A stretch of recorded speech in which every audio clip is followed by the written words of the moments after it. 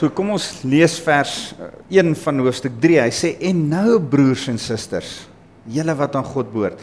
So, hou in gedagte, as jy 'n hoëpriester het, wat jy mee kan vereenselwig en kan dink, joh, hy ken my situasie. Hy weet waardeur ek gaan. Hy sê, en nou broers en susters, julle wat aan God behoort en vir die hemel bestem is, fokus nou skerp op hierdie Jesus, van wie ons bely dat hy apostel en hoëpriester is. Onthou julle, hierdie Jode is nie seker nie, wie is hierdie Jesus, is hy nou die ou, is hy nou die ou nie, nou sê hierdie skrywer van Hebreërs, nee, wag, wow, fokus net gou. Kyk stip na Jesus. Haal jou fokus van die ander hoëpriester af. Hy is nie meer jou hoëpriester nie, hierdie is ons hoëpriester. Haal jou fokus van die engele af. Haal jou fokus van die profete af. En wat hy nou volgende gaan sê is, haal selfs jou fokus van Moses af. Want jy sê nie, Moses was die Jode se alles. Hy is immers hulle liberator. Hy is die een wat hulle vrygemaak het. As daar mense in hierdie land is wat amper vir Nelson Mandela aanbid en in Indië vir Mahatma Gandhi aanbid, omdat hy hulle vrygemaak het van kolonialisme, dan is daar in die siege van die Joodse nasie tot vandag toe 'n heldeverering vir Moses, omdat Moses hulle bevry het van 400 jaar se slawerny. Julle dink so 'n bietjie. Het jy al aan 400 jaar se slawerny gedink? Imagine, ons as Afrikaners was slawe van Jan van Riebeeck se tyd tot nou toe.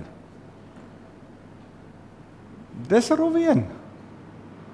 Ons kan baie gelukkig wees. Ons gaan op die oomblik deur 'n rowwe tyd as 'n volk. Ek dink ons gaan deur 'n rowwe tyd, of jy dit nou wil erken of nie. Hierdie is vir ons 'n rowwe tyd. Maar ons is nog nie naasten by deur die tyd wat deur Jode was om vir 400 jaar onder slawerny te wees onder 'n ander volk nie, verdruk soos diere behandel. En hier kom staan 'n Moses, 'n politieke leier en 'n geestelike leier op en hy lei hulle uit. Dit is iets fenomenaal, is iets om oor regtig te dink, hoor hierdie is ons Here. En Moses was hulle Here. En nou sê hy, wag net so 'n bietjie, stop net gou. Fokus net gou, soos wat jy fokus op 'n hoëpriester, en soos wat jy fokus op julle Here Moses, fokus net gou op hierdie een, op Jesus. Hy sê, fokus op, nou skerp op hierdie Jesus, van wie ons bely dat hy ons apostel en hoofpriester is. Hy sê, julle klomp Jode, wat nou nie mooi weet, waar staan julle met wie nie. Wag, kom ek sê vir julle, wie is Jesus? Hy is 'n apostel, hy is 'n gestuurde. Hy is die een wat gestuur is. Want onthou, in hulle verwysingsraamwerk ken hulle die apostels. Die apostels, Petrus, Johannes, al hierdie ouens wat apostels was, gestuurdes van Jesus. Nou sê nee, wag, kom ek verduidelik julle. Die eerste apostel, die eerste gestuurde een, nie van Jesus af nie, die eerste een wat van God af gestuur het, is Jesus. Hy is ons apostel, maar hy is ons apostel, hy is die apostel, wat die ander 12 apostels, en ek dink Paulus is een van daai 12, dis nie nou se gesprek nie, ek dink nie, Matthias, waarvan hulle die looitjies getrek het, moes gewees het nie, ek dink hulle moes gewag het, ek dink nie Nuwe Testament moes hulle ooit looitjies getrek het nie, hulle moes die Heilige Gees gevra het, dis heeltemal 'n ander gesprek, maar hierdie apostels, die gestuurdes van die Here, sê die skrywer van Hebreërs, Jesus is die een wat gestuur het, maar hy is nie net vir ons gestuur nie, hy staan ook in hoëpriesterskap van ons. Daar is nie meer 'n hoëpriester na wie die Jode moet opkyk as hulle bemiddelaar, as hulle een wat nou versoening moet bring tussen hulle en God nie. Jesus is die een. Hy is hierdie spesifieke versoenaar tussen hulle en God. En nou maak hierdie skrywer dit vas. Vers 2 sê, hy was getrou aan God wat hom aangestel het, net soos Moses getrou gedien het in God se hele huishouding. Nou julle moet mooi besef, dit wat ek net nou gesê het oor hierdie politiese ding, as hy Moses se naam sê, hy's nou besig met hoëpriester, nou sê hy Moses se naam, nou gaan almal van hulle se ore oop, nou het jy almal se attention, nou hoor hulle, nou sê hy, net soos Moses getrou gedien het in God se hele huishouding, Moses het die huishouding gedien, hy was eintlik 'n dienskneg, hy was eintlik 'n huisslaaf van die huishouding. Dis die terme wat daar gebruik word. Nou sê hy, maar Jesus verdien baie groter eer. Hier sê hy erkenning, die woord is eer. Hy verdien baie groter eer as Moses. Net soos die persoon wat 'n huis bou, baie meer lof kry as die huis self. Nou hy doen 'n paar goed hier. Hy sê Moses is die slaaf van die huis. En dan gaan hy verder in die volgende skrif en sê nee, wag, Moses is die huis. Nou kan ek dit net gou verduidelik. Onthou julle toe die ou wat die ryk jong man, die ryk man en Lazarus. Dan is Lazarus aan die boesem van Abraham. Ken julle die storie? Ek weet nie presies waar dit in die skrif is nie, man is so lekker om te weet. Die skrywer van die Hebreërs het ook gesê, dit staan daar ergens, nou ja, dit staan daar ergens in die skrif. Dan sê die ryk man, kan julle nie vir Lazarus stuur om met my broers en my pa te praat nie? Onthou julle dit? Dan sê Abraham, nee, want hulle het Moses en die profete. Wat bedoel hy as hy sê hulle het Moses en die profete? Het hulle vir Moses fisies? Nee, Moses is daar saam met hulle op daai stadium in die paradys. Moses is die eerste 5 boeke. In die algemene volkstaal het jy gesê, het jy al jou Moses gelees vandag? Dis dalk waar die ding, het jy Moses teëgekom. Maar as jy sê, het jy al jou Moses verteenwoordig daai Torah gedeelte, daai wet gedeelte. Moses is gelyk aan die wet. So as hulle sê, hy het Moses en die profete, het hulle eintlik gesê, hy het die Ou Testament. Nee, ons gaan nie vir Lazarus stuur, om met jou pa en jou broers te praat nie. Hulle het die Bybel om te lees. Ons gaan nie Lazarus en stuur nie, want die Moses, die wet en die profete is 'n opsomming van al die res van die Ou Testament. Is genoeg om vir jou die openbaring te gee van wat reg en verkeerd is. Dis eintlik wat hulle sê. So wanneer hy sê Moses is die dienaar van die huis. Hy is die een wat die huis kom dien het. Maar hy is eintlik ook die huis. Wat probeer hulle sê? Hulle probeer sê dat die skrif wat eintlik die hele kerk se fondasie vorm, is die huis. En Moses was daar om daai huis net te kom bedien. Hy was die slaaf van daai huis. Hy was die bediende van daai huis, hy het alles kom neerskryf. Die van julle wat die distoets gedoen het, hy was 'n hoë see wat in detail al daai goedjies kom neerskryf het. Hy was net 'n slaaf van daai huis, maar die huis is eintlik die hele Ou Testament. En nou gaan hy dit so 'n klein bietjie verder vat en hy sê, dis ook die Nuwe Testament. En dis ook die kerk wat op grond van die Ou Nuwe Testament gebou is die huis. So hy sê, want elke huis, vers 3 eers weer, maar Jesus verdien baie groter eer as Moses, net soos die persoon wat 'n huis bou, baie meer lof kry as die huis self. Wie die huis gebou? Jesus, nie Moses nie. Wie is die huis? Moses, dis die Ou Testament. Goed, want elke huis het 'n bouer, maar God is die bouer van alles. Wie het hierdie ding aan mekaar gesit? Die Here. Dis eintlik al wat vers 4 sê. Vers 5, Moses was getrou in die hele huis van God, 'n getroue dienaar in die hele huis van God. Maar dan net as dienaar, sy werk moes getuig van die waarhede wat God later sou uitspreek. Ons gaan nou later nog lees dat hierdie Ou Testament is net 'n skadubeeld van wat sou kom. Wat is die ware ding? Jesus. Die skadubeeld, Ou Testament, ware Jesus. En nou sê hy, dit sou getuig. Dis vir my so mooi. Ons leer op die oomblik, werk ek 'n boek saam met 'n klomp ouens deur oor preek maak en ons is besig met 'n stuk dat die hele Ou Testament, ek dink Alida het Sondag daaroor gepreek, dat die hele Ou Testament gaan oor Jesus en dat ons werk is om Jesus te soek en te delf in die Ou Testament om hom te ontdek dat hy daar is en hy word vir ons geopenbaar vanuit die Ou Testament. Eintlik vanuit die hele Bybel. So hy sê, vers 6, maar Christus as getroue seun was in bevel van die hele huis van God. Ons is daardie huis. Ekskuus, kan ek weer vers 5 lees? Moses was getrou in die hele huis van God, maar dan net as dienaar, sy werk moes getuig van die waarhede wat God later sou uitspreek. Maar Christus as sy getroue seun was in bevel van die hele huis van God. Hy is die eienaar. So hy is die bouer en God is die bouer, Jesus is die eienaar.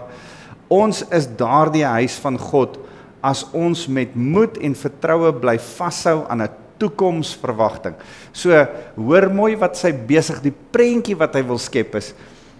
Moses het begin met om hierdie huis te dien en Moses was eintlik die huis, die wet van Moses, die Ou Testament was die huis.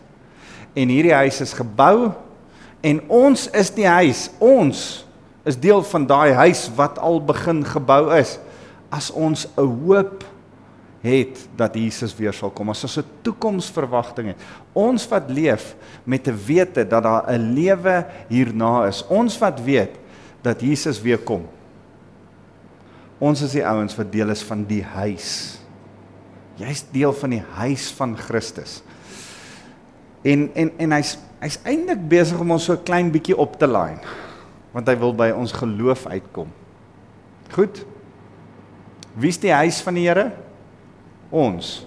Ons, vandag gelowiges, ons gelowiges van daai tyd, daai Jode vir wie hierdie boek geskryf is, ons gelowiges in die Ou Testament, wat die Here gedien het en geloof in die Here gehad het. Sien julle daai huis? Oor verskillende fases, dis die huis van die Here, dis die kinders van God. Kan ons sê die huisgesin van die Here. Vers 7, julle moet dus luister wanneer die Heilige Gees die volgende sê. Vandag wanneer julle sy stem hoor, nou haal hy Psalm 95 vers 7 tot 11 aan. Vandag wanneer julle sy stem hoor, moet julle nie julle harte verhard, soos Israel gedoen het toe hulle gerebelleer het, toe hulle God se geduld in die woestyn getoets het nie.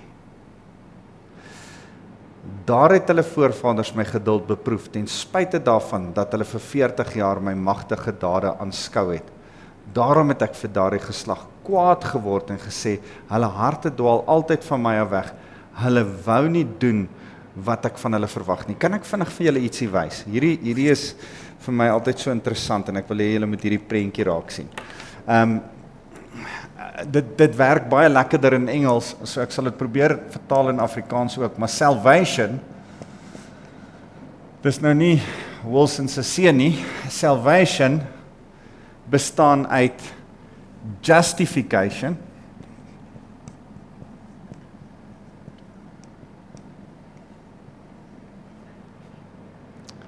sanctification,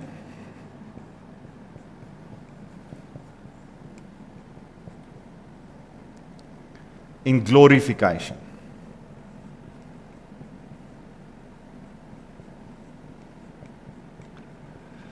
So as jy in kort wil hê wat wil weet wat glo ons by Lewende Woord, daar's hy, dis wat ons glo. Salvation, redding, is nie net 'n gebedjie wat jy opsê en woeps, daar is jy gered nie. Ons glo nie heeltemal net dit nie. Dis daai already but not yet. We are saved already, but not yet. Daar's iets daarin. So redding, salvation, beteken daar's justification. Wat met jou wedergeboorte as gevolg van jou wedergeboorte gebeur daar 'n stand in Christus. En ons stand word geregtigheid genoem. Geregtigheid, die Here sien jou geregverdig skoon deur die bril van geregtigheid, deur die bril van genade, deur die bloed van Jesus Christus. Kyk Vader God na jou asof jy glad nie gesondig het nie. Dis hoekom dit vir my so mooi justified. Just if I'd never sinned. Wanneer jy 'n besluit maak in jou hart om die Here te dien, dan begin justification. Dan sê die Here, van nou af kyk ek anders na jou. Van nou af sien ek jou deur 'n lens van skoonheid en reinheid asof jy nie gesondig het nie, want Jesus het nie gesondig nie. En toe het hy sy lewe namens jou neergelê en daarom is jy skoon. Goed, justification. Maar dan is daar ook vir ons sanctification. Heiligmaking is die mooi Afrikaanse woord. So heiligmaking is die proses, dis hoekom jy vanaand hier sit, want jy wil graag 'n beter mens wees as wat jy gister was. Heiligmaking is 'n proses waaraan ons almal moet deelneem. Heiligmaking is eintlik waaroor hierdie boek van Hebreërs gaan en eintlik waaroor die hele Bybel gaan. Dis hoekom ek en jy studente van die Bybel moet wees, is om ons lewe uit te sorteer. Is om die goedjies wat nie reg is nie, reg te kry. Nou dink so 'n bietjie daaraan. Daar's 'n heiligmakingsproses in ons lewens. Wat begin as jy tot wedergeboorte kom en wat eindig as jy doodgaan. Ek sal nou kom by glorification is verheerliking en dit gebeur as jy hemel toe gaan. As jy deur die dood se deur gaan. Maar dan beteken dit dat heiligmaking gebeur vanaf jou wedergeboorte tot jou dood. Dit kan dalk 80 jaar wees. Dit kan baie lank wees. Oom JD, hoe lank sin is oom se nou al? 75 jaar se, maar is dit oom se verjaarsdag 75? Nee, ek vra wanneer het jy tot bekering gekom? So 75. Hoe lank is dit? Yes, nou moet ek 52 jaar. So 52 jaar is sy sanctification. My sanctification, my sommetjies doen, is nou 32 jaar. Ek is so 20 jaar jonger as oom JD.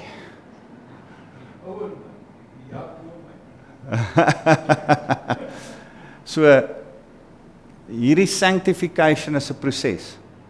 Wanneer jy tot bekering gekom het daai proses begin, maak nie saak hoe oud jy is nie.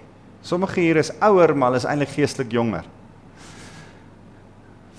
Die Here gee vir ons genade op genade en party sin maak dit lank en party sin is baie kort. Dink aan die man aan die kruis. Here, dink vandag aan my. Daar gebeur sy justification. Sy uitroep na die Here. Justify hom. En hy word gered. Maar hy hang vir 'n paar ure aan die kruis. Want daar's 'n proses in daai paar ure wat hy nog kies kan of hy sy rug op die Here kan draai en saam met die ander ou aan die ander kant van die kruis kan stem en teen die Here skree. Of gaan hy deurdruk en sy paar ure sanctification deurgaan. Want toe hy dit deurgaan het die Here gesê, vandag nog sal jy saam met my in die paradys wees, 'n verheerlikte liggaam hê, glorification deurgaan. En ek en jy het almal daai belofte, nie paradys nie, ons gaan hemel toe, paradys is reeds klaar oorwin, toe die Here dit gaan oorwin het. So, sanctification kom tot vervulling met glorification, as jy by die Here is, en jy kry 'n verheerlikte liggaam, en ons is in die lewe hierna.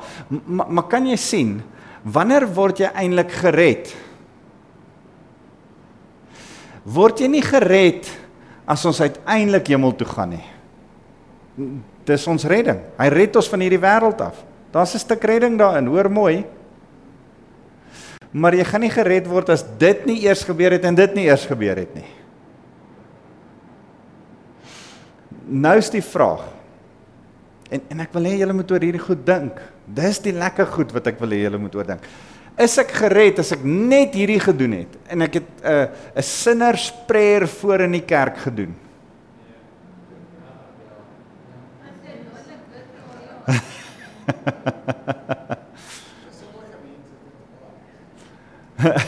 As jy met 'n 9mm dadelik kan doodskiet, ja.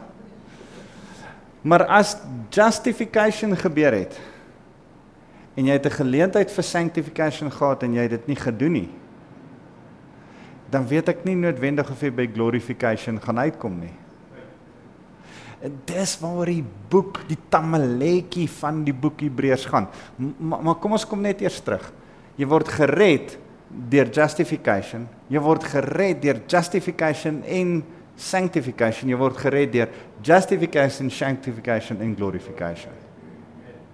Dus kom ons sê, already, but not yet.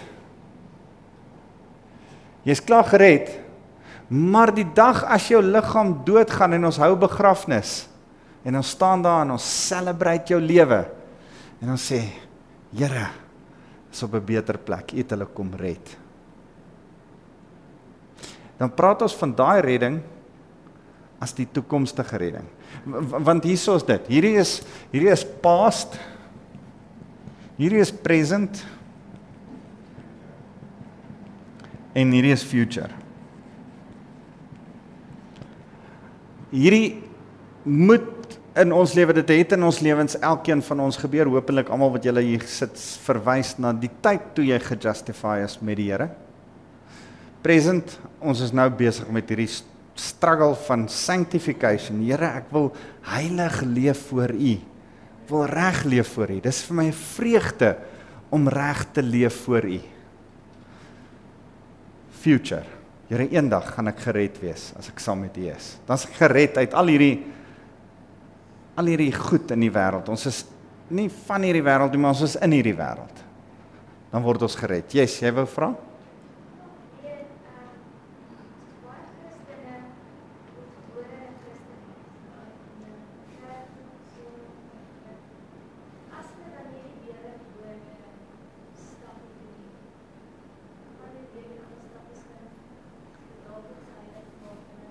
Ja. So jy vra basies vir my, wat jy eintlik vir my vra, ek sê nou vir jou wat jy my vra is. Kan ek net met sanctification by glorification uitkom? En ek sê vir jou, nee, ergens voor sanctification moet daar 'n justification kom. En hoe die justification gebeur, moet ons met mekaar praat. Kan dit gebeur deur net kerk toe te gaan? Is kerk toe gaan. My goeie werke, kom ons maak hierdie vas met mekaar. So, nooit kan my werke deur goed te doen justification vooraf gaan nie. My beste werke is soos vuil lappe voor Here. Werke bring ons nie by justification. Kerk toe gaan, Bybel lees, 10de gee, niks bring jou daar uit nie. Maar wanneer jy nou gejustify is werke sanctification. Dit is jou sanctification. Dis waaroor die julle boek van Jakobus gaan. Nou dat jy tot bekering gekom het, nou dat jy gesanctify is, moet jy jou geloof wys deur dit wat jy doen, deur dit wat jy leef. So my antwoord hier vir sanctification is dat eers moet 'n verhouding begin. Nog nêrens het iemand net saam met iemand gebly en hulle was net so in 'n verhouding en toe hulle weer sien, toe is hulle getroud, maar hulle is nog nie heeltemal seker of hulle in 'n verhouding is met mekaar nie. Hulle is nog nie heeltemal seker of hulle van mekaar nie. So saam groot geword en toe het hulle nou net so toevallig van mekaar gehou. Nee. Ergens moes hulle sjesoen.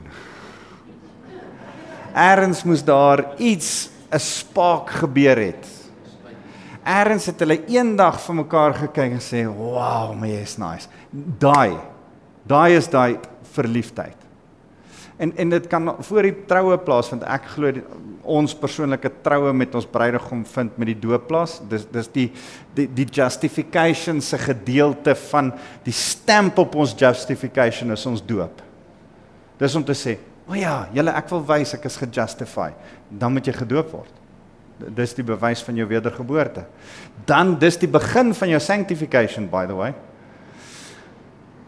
So dis eers waar jy klik, Here, ek het U lief met my hele hart.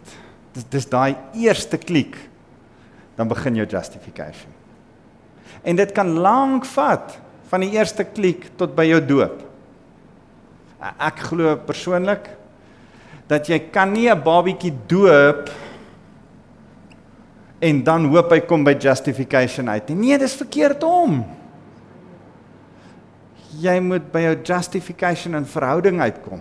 En om dit te bewys is die belydenis van jou geloof om gedoop te word deur die doopwater te gaan. Dis justification. Nou hoekom sê ek dit als vir julle? Yes.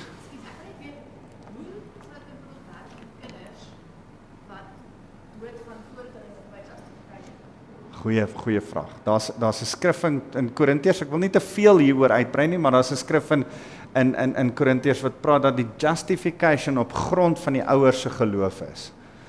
As al van die twee ouers op grond van een van die twee ouers se geloof word die kind gejustify. So daar's sê weer? Ja, so daar's 'n skrif wat dit bevestig. Ek weet nie presies, ek dink is 1 Korintiërs 15 daar rond, ek sal dit vir jou gaan soek en dit vir jou kry. Goed.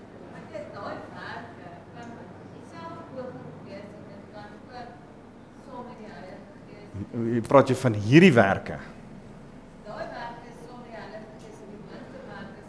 Dit help net mooi niks. Yes.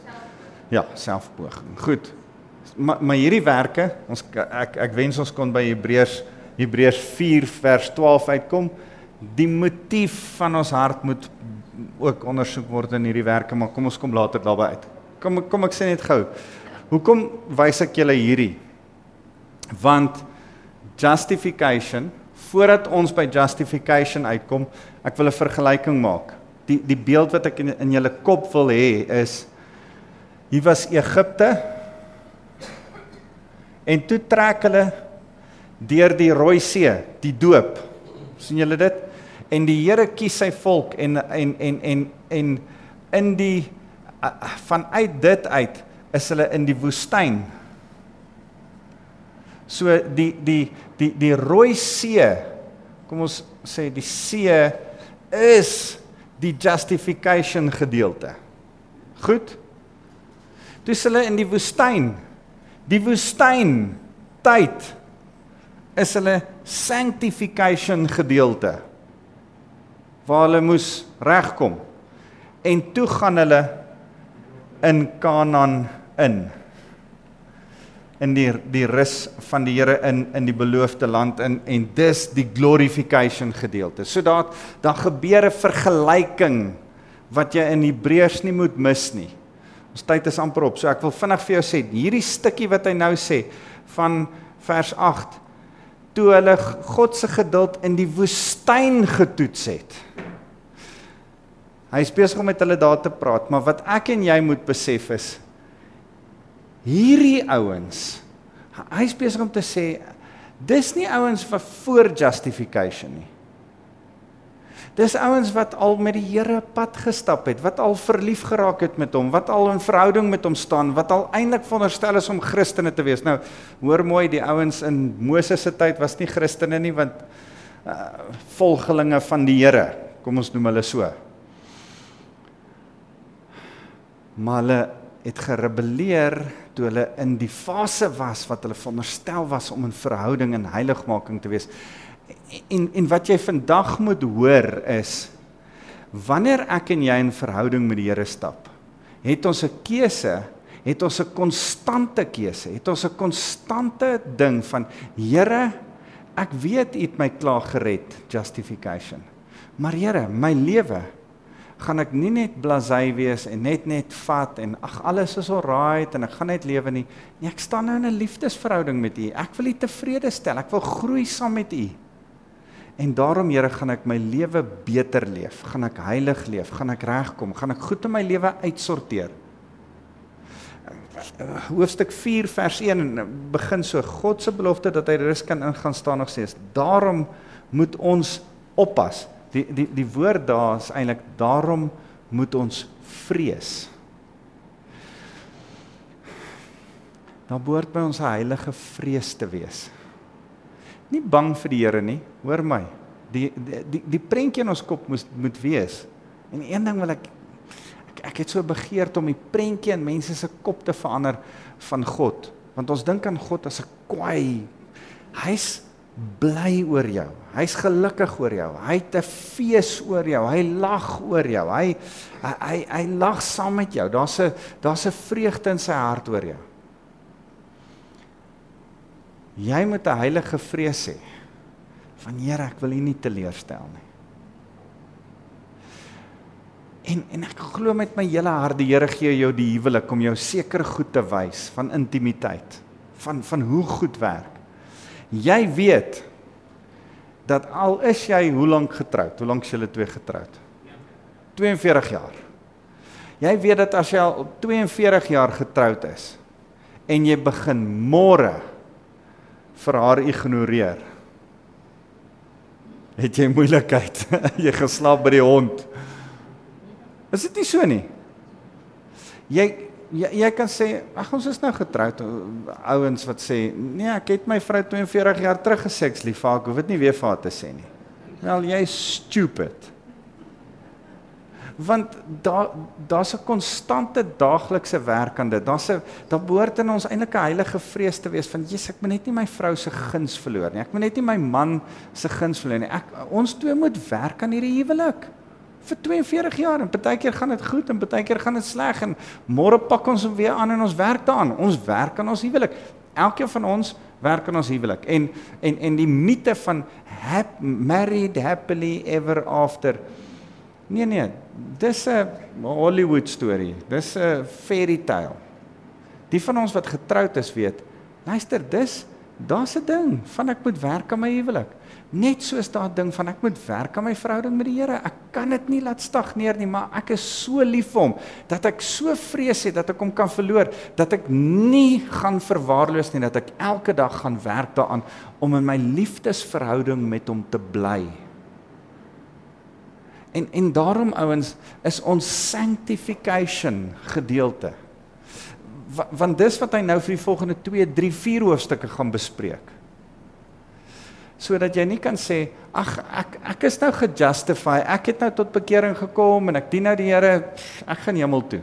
Nee, dis nie hoe Christendom werk nie. Christendom is nie 'n ticket hemel toe nie. Jy sê nie 'n gebedjie en dan gaan jy hemel toe nie. Nee, dis 'n begin van 'n liefdesverhouding wat jy met 'n bruidegom het, wat jy nie wil teleurstel nie, wat jy gelukkig wil maak met alles in jou. En dit moet julle vandag klik. Hierdie is 'n proses. Hierdie sanctification is 'n pad wat jy saam met hom stap. Kom ons bid saam. Here, dankie vir u liefde. Dankie dat ons net vanaand saam weer kan besluit. Ons wil u nie een oomblik mis nie. Here, ons wil nie net so van selfsprekend aanneem dat ons Christene is omdat ons 'n gebed gebid het, of Christene is omdat ons in 'n kerk groot geword het, of Christene is omdat ons een of ander weer ding gedoen het nie, of gedoop is nie. Here, ons wil nog steeds, al is ons Christene wat deur U gesien word as skoon en rein en heilig, wil ons nog steeds ons lewe kom uitsorteer. Ons staan in 'n liefdesverhouding. Dit gaan nie net oor ons glorification en eendag in die hemel nie. Here, dit gaan oor nou. Ons wil U verteenwoordig. Ons wil vreugde en vrede op aarde kom wys wie U is.